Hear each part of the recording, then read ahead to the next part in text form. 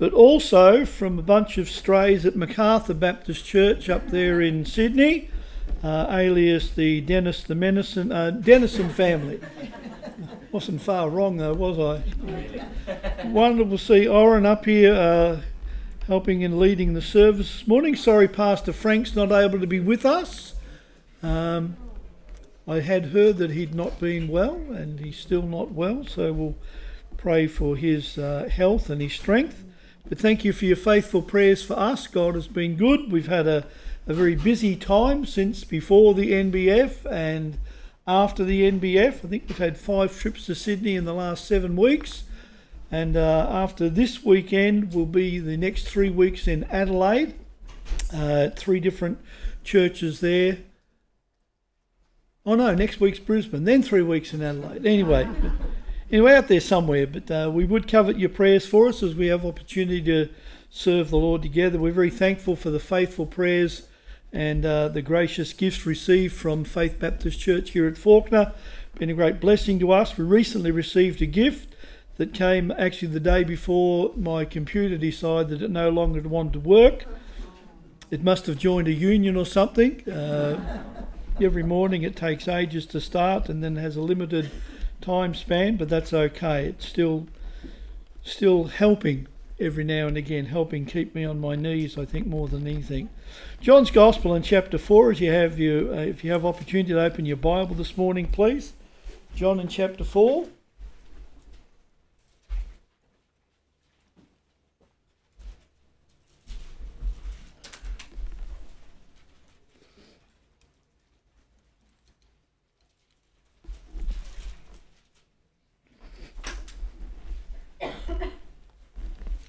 Let's stand together, shall we, for the reading of God's Word this morning. If you would stand, please.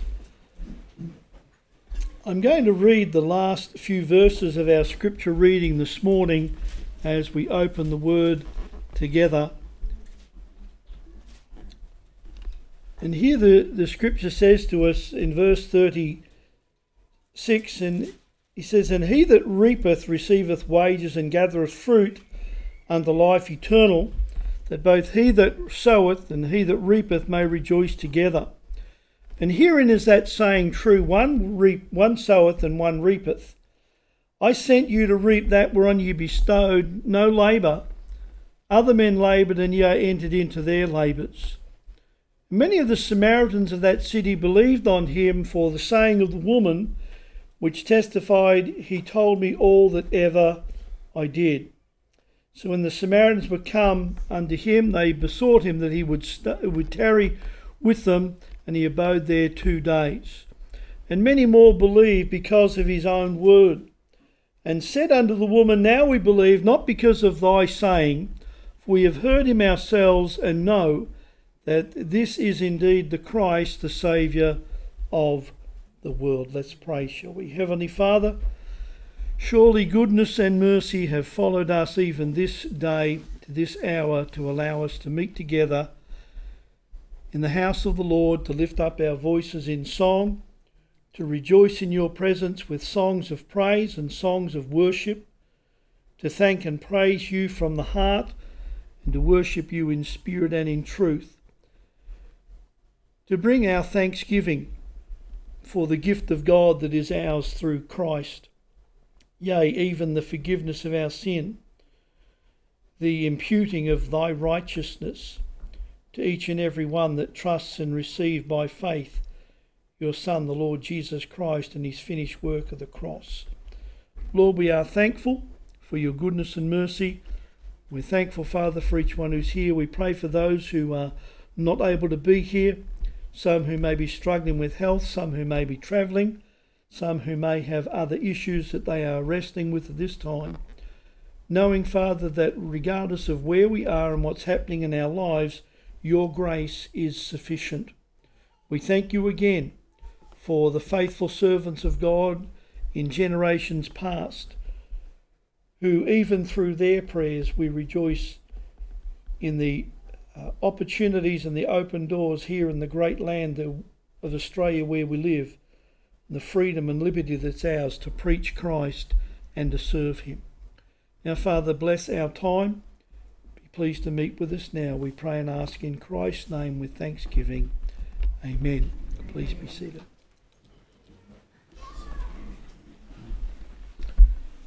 If we were to read the whole of chapter 4 here, beginning at verse 1, we begin with a simple testimony that it's all about Christ.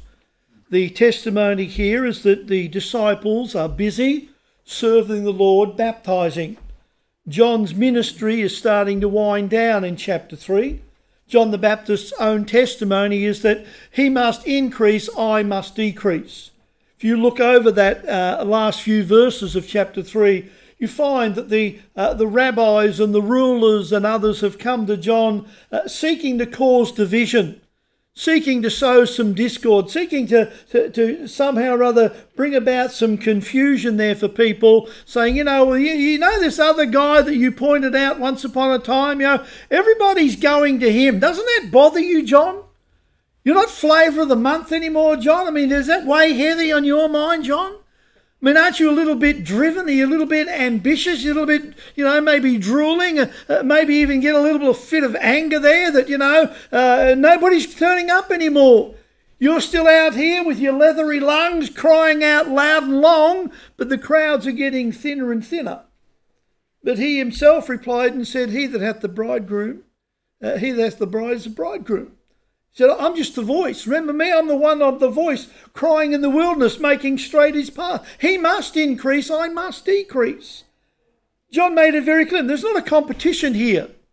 He's simply a servant of God, and here is the Son of God, the Lamb of God, which taketh away the sins of the world, and he must increase. Then we come to chapter 4 and we find this testimony where the Lord is now receiving people, and in his name they are now being baptized. You notice there that the scripture, Jesus himself baptized not.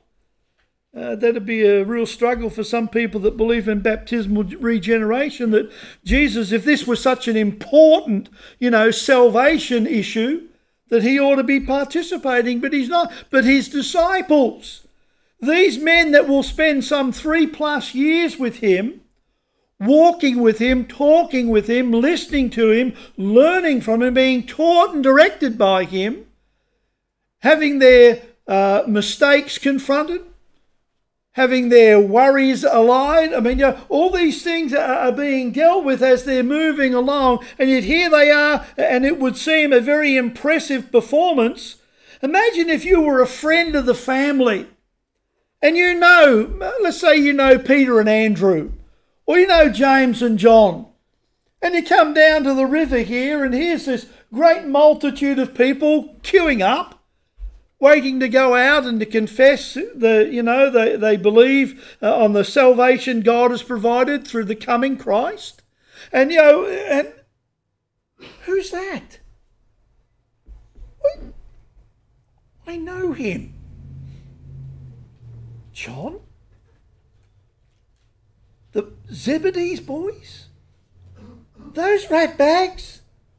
You are kidding. They're fishermen.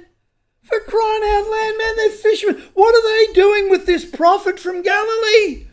What are they doing with this Jesus of Nazareth? I mean, he's the almighty teacher. We're hearing of all these wonderful things that he's doing. His signs, his wonders, his miracles, and not just the words that he speaks.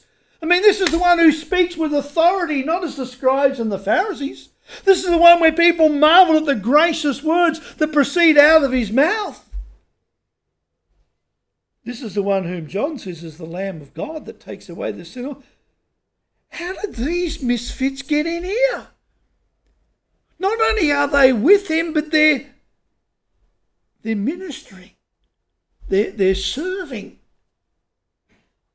Recognition can be a really heady thing. That's probably why they used to have button-up shirts back then, because some of these guys wouldn't be able to get a T-shirt off over at night. Because at the end of the day, having spent day being admired by all the followers of Christ, seeing them there on the front lines can be a very swollen head occasion. I mean, they're noticed. It's very, very obvious for everybody. But they're not the main subject here. We will come back to that. I think most of the chapter here seems to lend itself to how to have an argument. It starts off with the disciples feeling very, very put out, no doubt, that we're going to go into Samaria, into the heartland of these rejected people. I think the last time we were here back in July after camp, we looked at the Good Samaritan.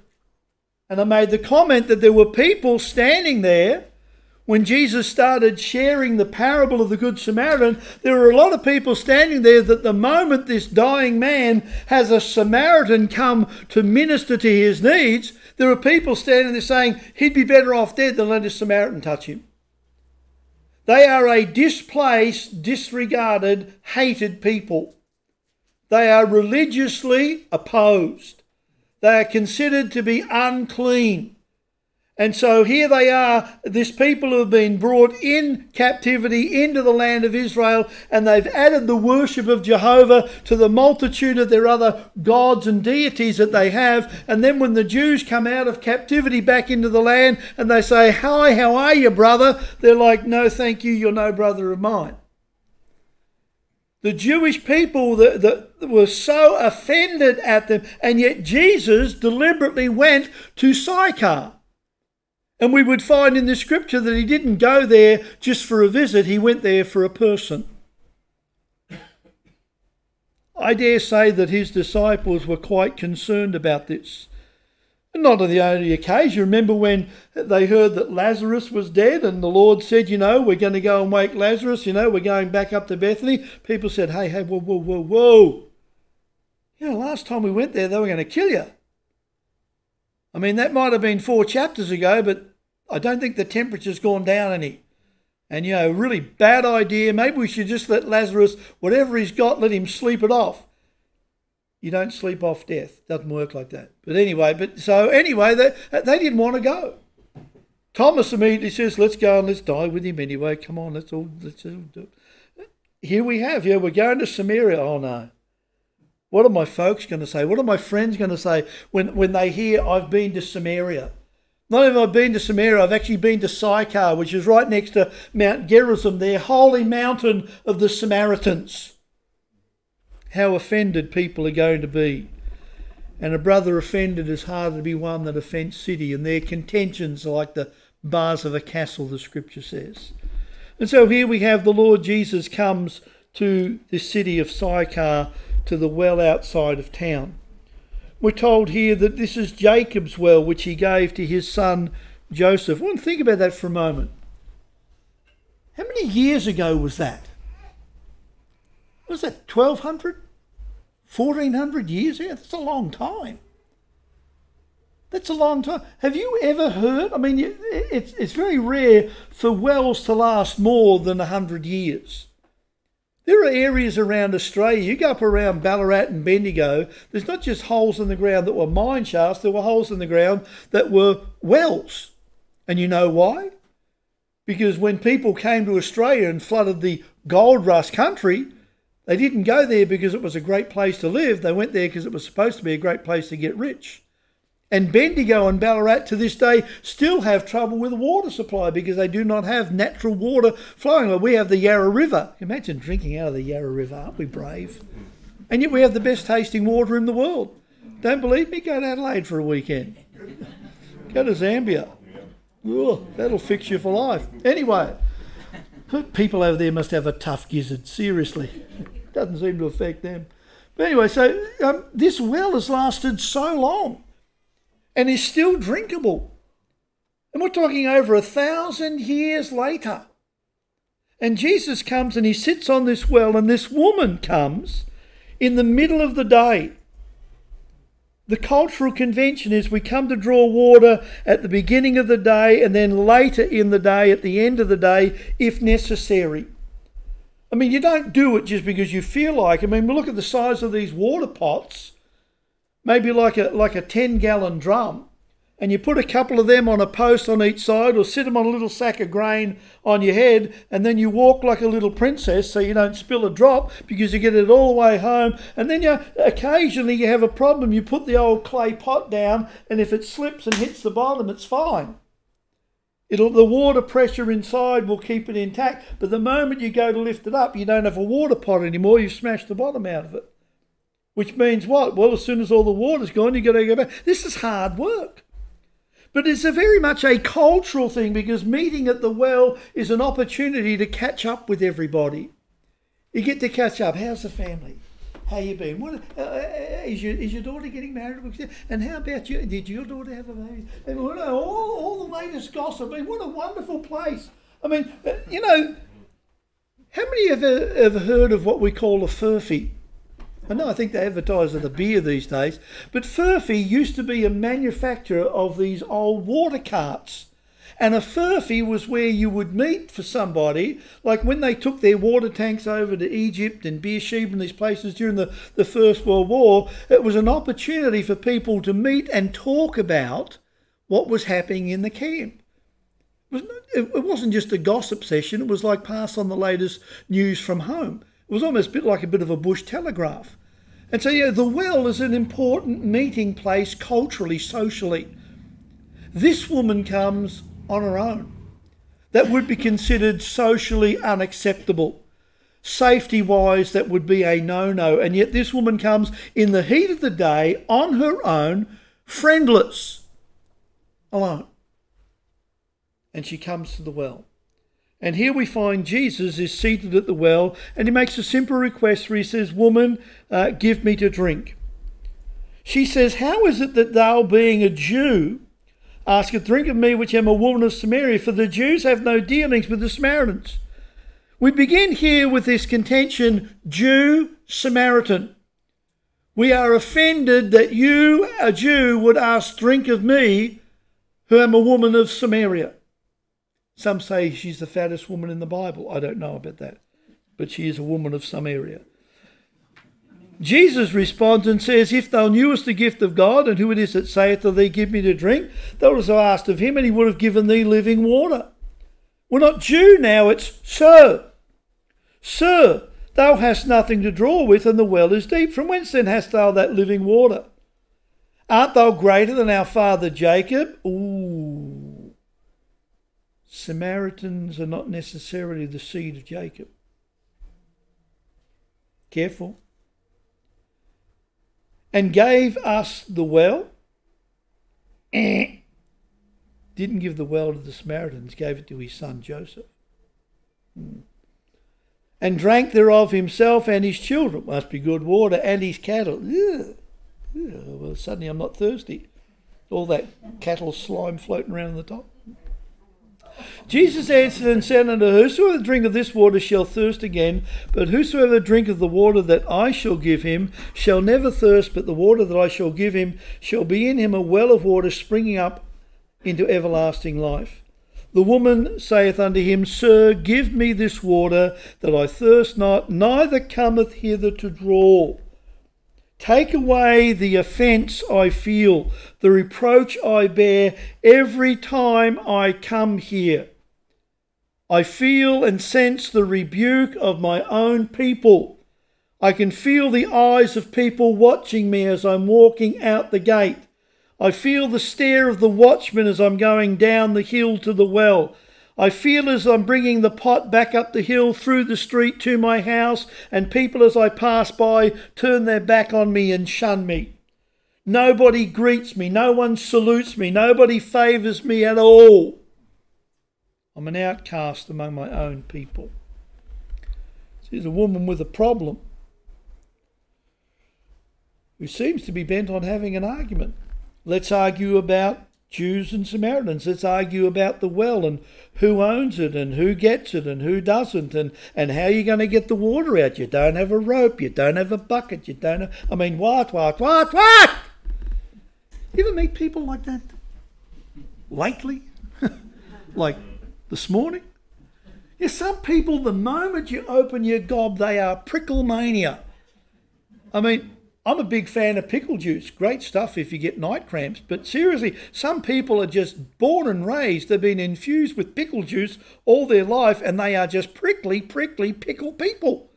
I mean, see, I think they might have been baptised in a pickle barrel. They're so sour all the time, weaned on a lemon. And this one, see, she's got issues.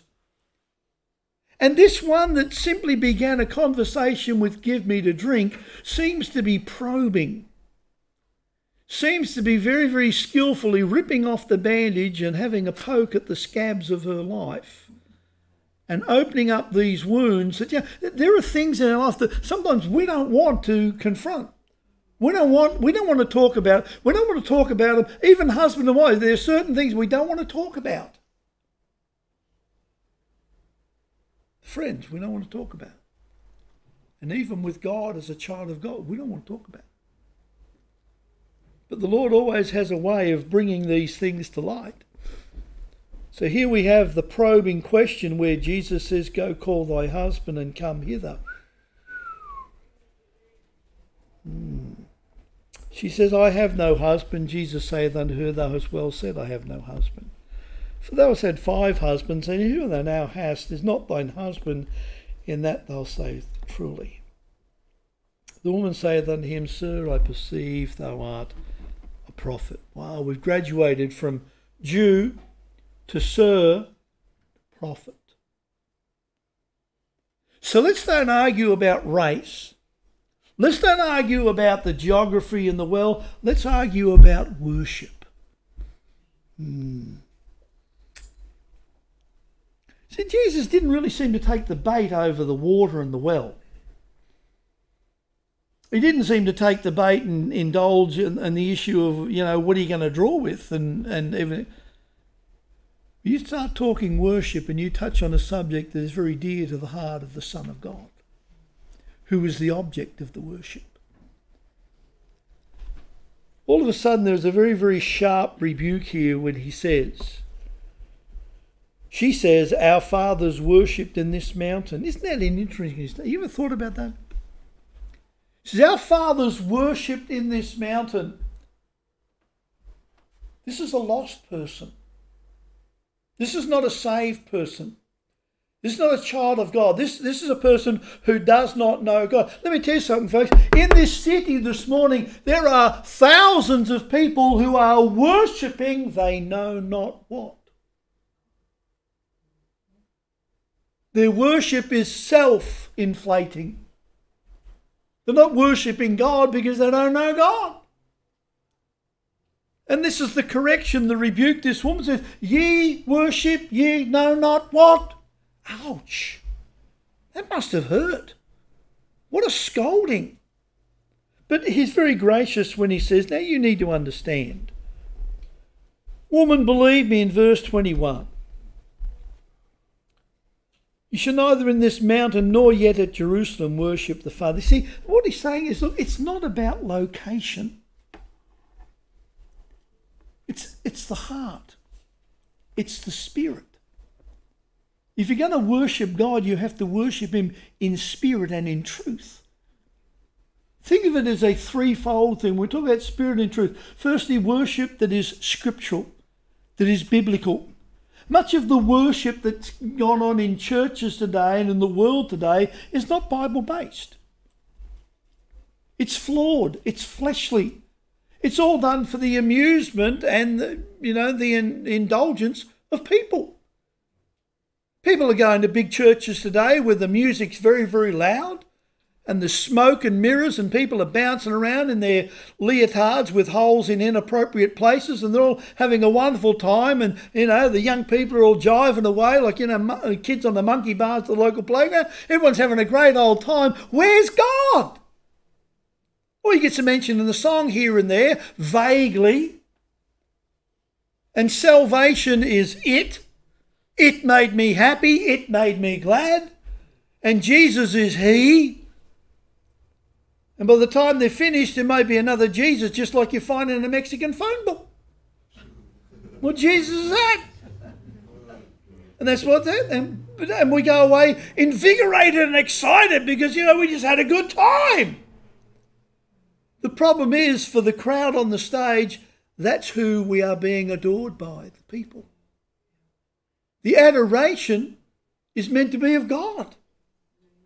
Not the performers, not the musicians, not the preacher, but God. And the preacher who doesn't point you to the true and the living God is an idolater.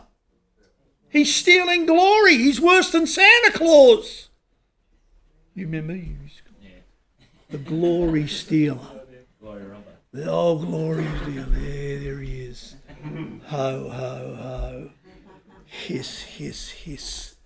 More like it. Where were we? God is a spirit. After all this, I'm encouraged. This woman, regardless of the rebukes, let's put it down, folks. She is getting an absolute caning. Every argument is like pelting hell with a snowball. It's like, this is just not happening. He's not biting. He's not fighting. He's graciously answering and responding in a way that just keeps turning the conversation away from the problem to the solution. It's not about your race. What you need is living water. You know this water. This water will never satisfy. You drink of this water, you're going to thirst. You drink of the water that I will give you and you'll never thirst again. Give me this water. Gimme, gimme, gimme. Sure, I'll give it to you, but first go get your husband. Oh! How do you know that? How can you... And then he went and rattled them all off.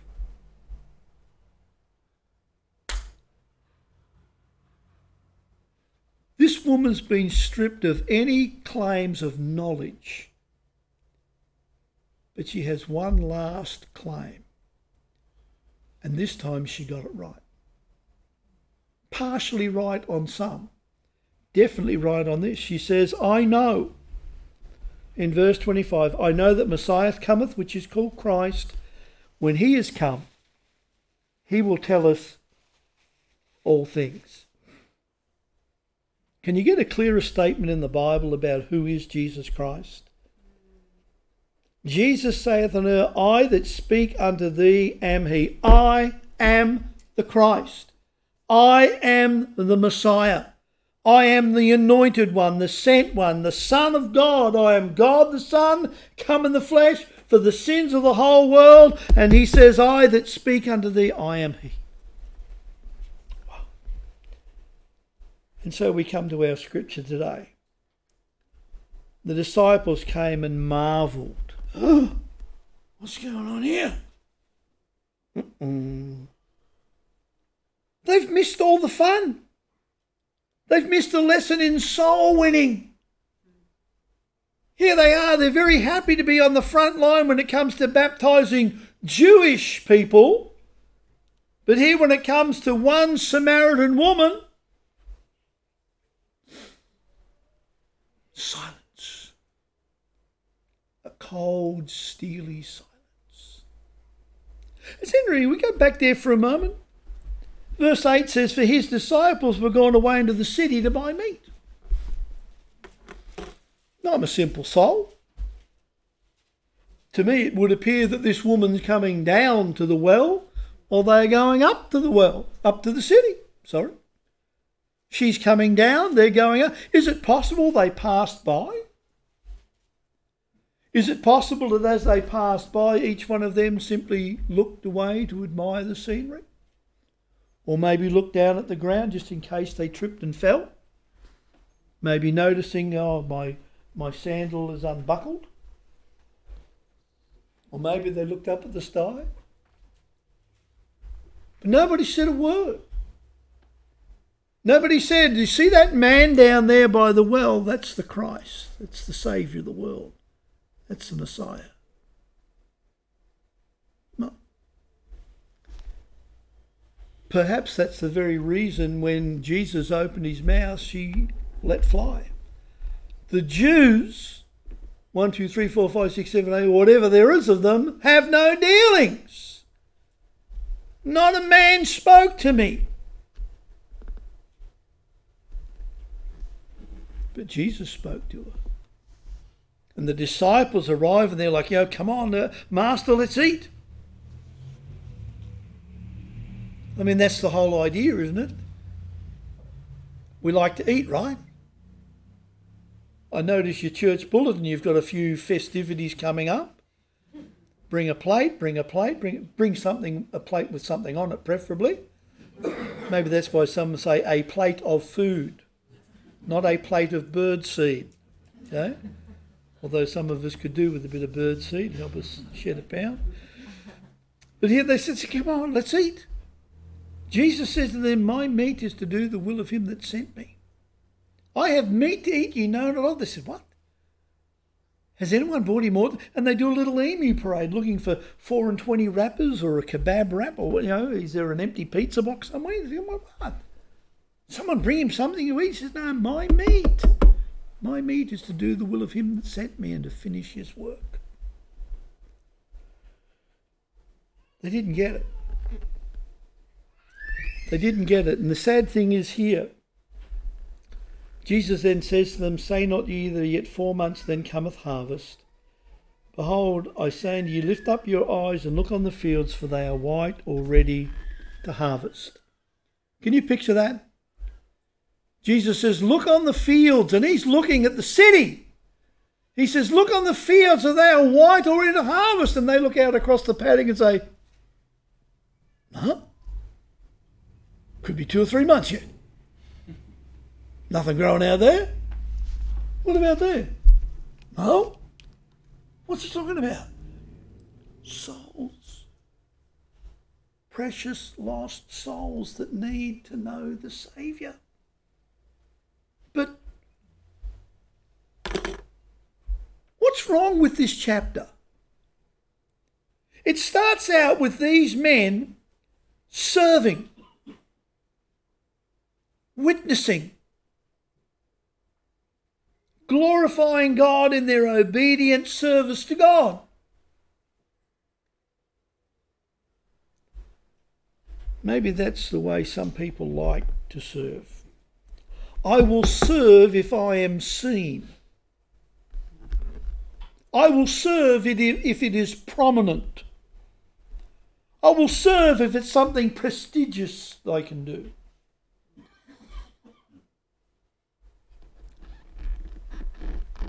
Here's a woman who literally led the greatest revival during the time of Christ's life. A whole city, literally. Many of the Samaritans believed on him for the saying of the woman, he told me all things that ever I did. And then they besought him to tarry with them. And he stays there 2 more days, and then multitudes more are converted and believe because of his own word. But it started with one woman. Question: why didn't God use the disciples? Isn't that what they're here for? To serve? Isn't what their calling is to witness? Is to share Christ? I mean, later on in the Gospels, we read of testimonies where they're sent out by 2 and they're given authority and power to cast out demons, raise the dead, whatever you need to do, go and do it to glorify God. Do it. That'd be impressive. Wouldn't it? Man, every man and his dog in that town would be talking about when Andrew and Thaddeus, when they came to town, things were different. You know, when Thomas and Andrew were here, wow, man, they set this place afire.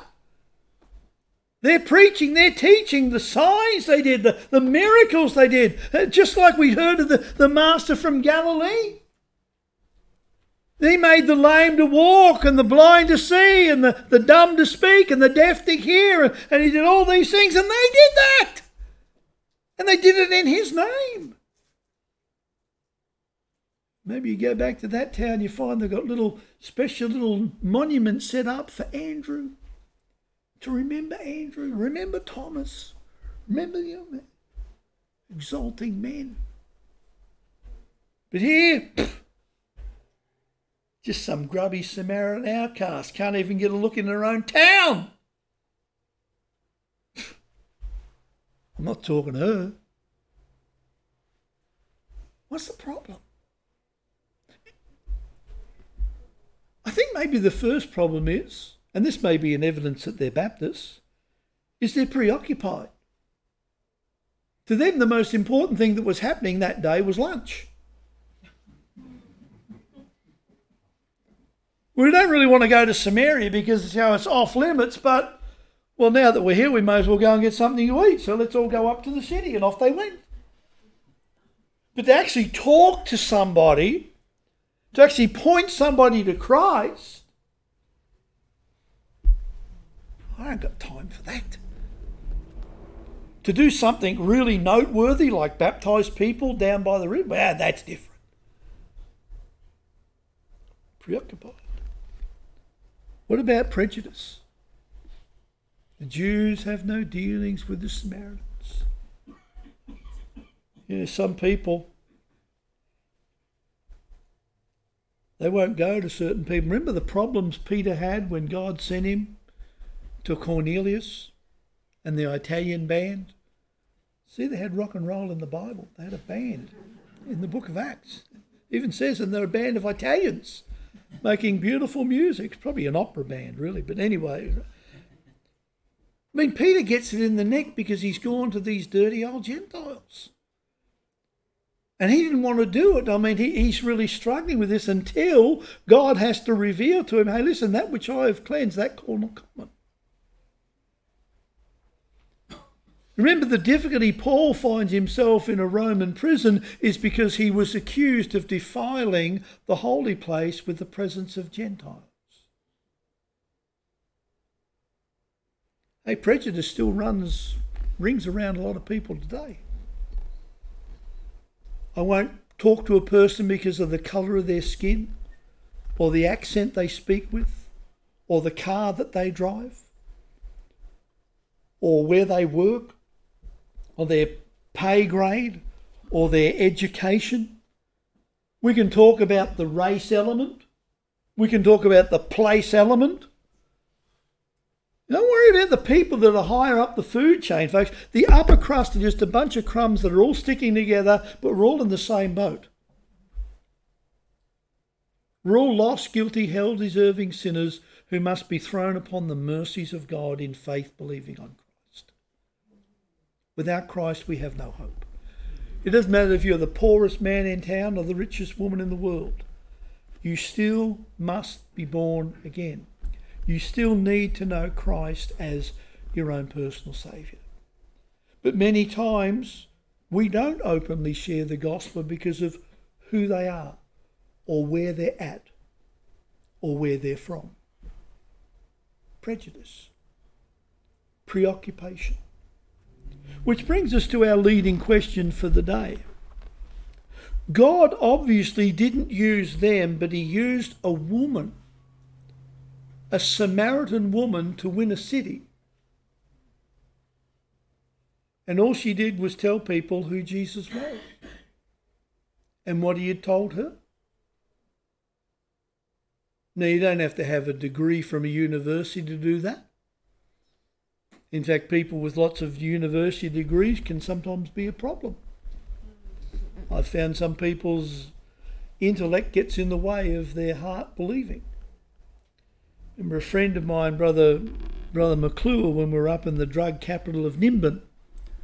We had a very well-known man came and visited the service there one evening, Sunday evening, in the Nimbin Town Hall. Seemed like everybody that ever tried to witness to this man, he would just brush them aside with his knowledge and his rhetoric and always answering questions with questions. And I tried to engage in a conversation with this man, and he was being very, no thank you. Appreciate you speaking tonight, preacher. You were almost eloquent. I said, you mean elephant? And he sort of went, what? Then Brother AJ came over and said to this man, he said, I've been listening to you talk to some of our people. He said, I realise you may be the saddest man I've ever met.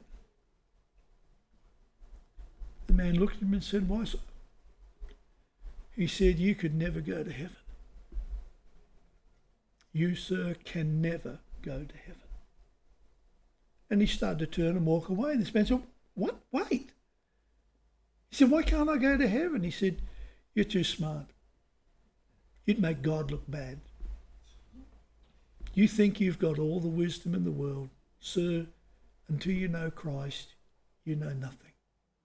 And then he quoted certain scriptures concerning knowledge, that knowledge puffeth up. And let him that thinketh he knoweth anything knoweth nothing, as he ought to know. That night that man trusted Christ as his Saviour, but he needed somebody to strip away his education and his eloquence to show him that what he needed was Christ. Now, my question for you and I this morning is, can God use us? If we know Jesus Christ as our Saviour, we're surrounded by women at the well. We're surrounded by Samaritans. We're surrounded by ungodly, unsaved, unwashed, unclean, and in many cases, people who are unholy. And up to this point in time, unhelped. And in knowing Jesus Christ as our Saviour, we possess the key of eternal life. To share the gospel with the people in this community, to share the gospel with the people in the neighbourhood where you and I live, to make known the glories of the Son of God. Can God use us? Can you honestly answer that question this morning and say, "Lord, you can use me. I will not be preoccupied." Oh, you may be a teacher or a plumber or a banker or a clerk or something else. Your occupation is an ambassador for Christ. Everything else is just making up time. This is our calling. This is our ministry. This is what God has given us to do. We are in the world, but not of the world. We are sent of God. Now then, we are ambassadors for Christ. As though God did beseech you by us, we pray you in Christ said, "Be ye reconciled unto God." We are the witnesses. We are the salt. We are the light. We are the silent. Are we? Are we too busy making a living that we don't have time to live for Christ? Don't have time to serve Christ, speak of Christ, share Christ? Or we're happy to come to church and sing his praise and rejoice in the salvation we have in Christ, but we're not saved just to sing. We're saved to serve. The last commandment of the Saviour is, "Go ye into all the world and preach the gospel to every creature." That's you, that's me, that's us. A living church with a living Saviour that has a life-changing, life-giving message for which multitudes of the body of the church, the members of the church, are deathly silent. Can God use me? The Lord said the fields were ripe, and they are. Has there been a more despairing generation than the generation we live in now? Oh, we're well educated, but we live in a generation today that is facing challenges that, as a nation, we've never seen before. We've come out of a 2-year pandemic from which multitudes by way of their emotions, I could say mental health, but emotions I think chiefly, has left people very, very uncertain. Will this happen again? Multitudes of people by the end of January, some 700 to 800,000 honeymoon mortgages will be over in this country. People who are sitting on 1.5%, 2.5% on their mortgage are going to be paying over 4.5% come the end of January, very likely. They're going to see their home repayments almost double. And it sits hard on the heart and the mind to think, well, what am I going to do? Well, I'm going to have to rest in the Lord. I'm going to have to cast my care upon him because he said he cares for me. But the question is, do I care for him? Can I expect God to keep his promises concerning my well-being when I do not keep his promises concerning the well-being of the lost? When I am the chosen vessel, we are, if we know Christ, we are the chosen vessels of service for Christ to bring others to a saving knowledge of Christ. It's not up to the media. It's not up to Hollywood.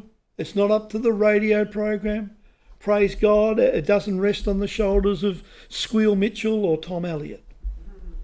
No, sir, it rests on the heart and the lips of the servants of God, the children of God, the saved, born again children of God who have faith in Christ.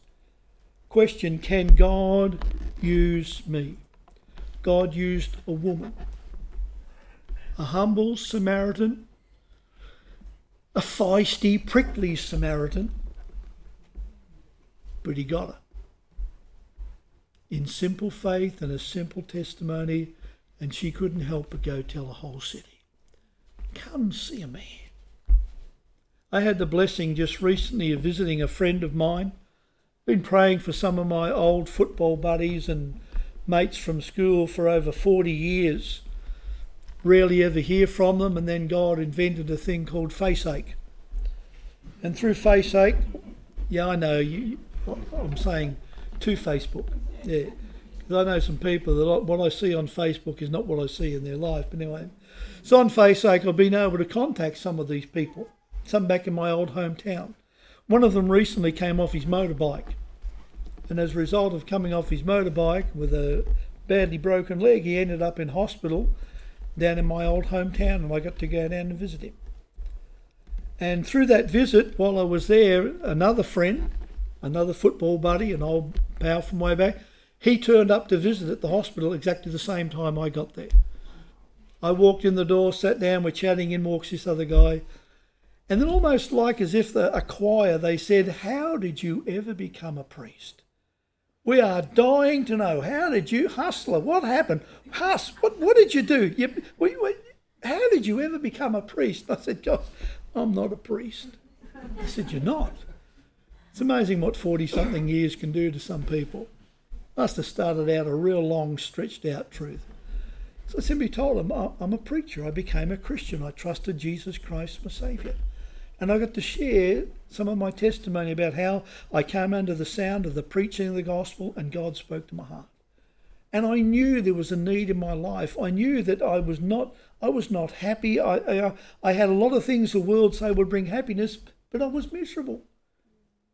Miserable as rat's guts inside. I was just absolutely, just overwhelmed. The sadness at times was overwhelming.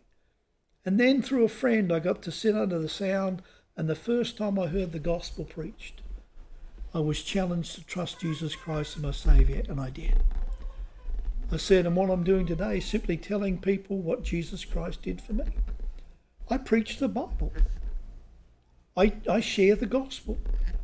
And God's given me the blessing of being able to travel all around Australia and even around the world, preaching the gospel of Christ. And the same message that saved me can save you guys.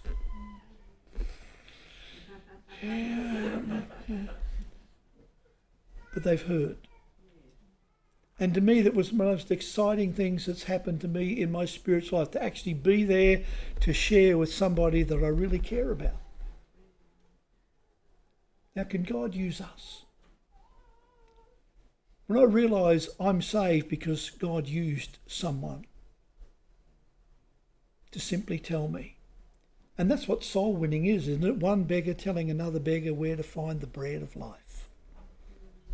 Can God use us? Let's pray, shall we? Heavenly Father, Lord God, we thank you and praise you for your precious Son, Jesus Christ, the Lamb of God, the Son of God who loved us and gave himself for us, the precious Son of God who was delivered for our offences and raised again for our justification. And your word declares that therefore, being justified by faith, we have peace with God through our Lord Jesus Christ. Lord, I thank you and praise you for the salvation that is freely available to all that will believe on the Lord Jesus Christ and be saved. Thank you for the finished work and the empty tomb. Thank you for the power of the word. Here in this passage of John chapter 4, Jesus did no miracle. He didn't make the water to rise. He didn't make the buckets or the water pots fly through the air. He didn't blot out the sun. He simply shared the truth of who he is with the greatest need this woman had, your salvation. And we're so thankful for the power of the Word of God to still to this very day, this very hour, touch hearts, save souls and change lives. Lord, be pleased to use us as vessels of honour. We who have already been able to drink so freely from the fountains of living water, we have been satisfied by the grace and the mercy of God through faith in Christ. Lord, be pleased to use us this day, this week, as we come up to the time of the year of Christmas, one of the times of the year where the name of Jesus Christ can be freely used without scorn and rebuke, so often rejected throughout the year. But Lord, the opportunities are going to be boundless yet again for us to share Christ and the real reason for the season. Lord, thank you for your precious Son. Thank you for your word. Thank you for your Spirit. Thank you for your grace toward us. Lord, I pray there's even one here today, for that one today who is here that does not know Christ as Saviour. That, Lord, you would speak to their heart even in these few quiet moments, that they might believe on the Lord Jesus Christ, the one who became sin for them, that we might become righteous in him. Lord, I pray you'd speak to that heart this morning and save that precious soul as only you can. And Lord, I pray you'd encourage and challenge your own people to make ourselves vessels of honour and truly fulfil the commission of being ambassadors for Christ. In his precious name we pray. Amen. Thank you, Brother Oren.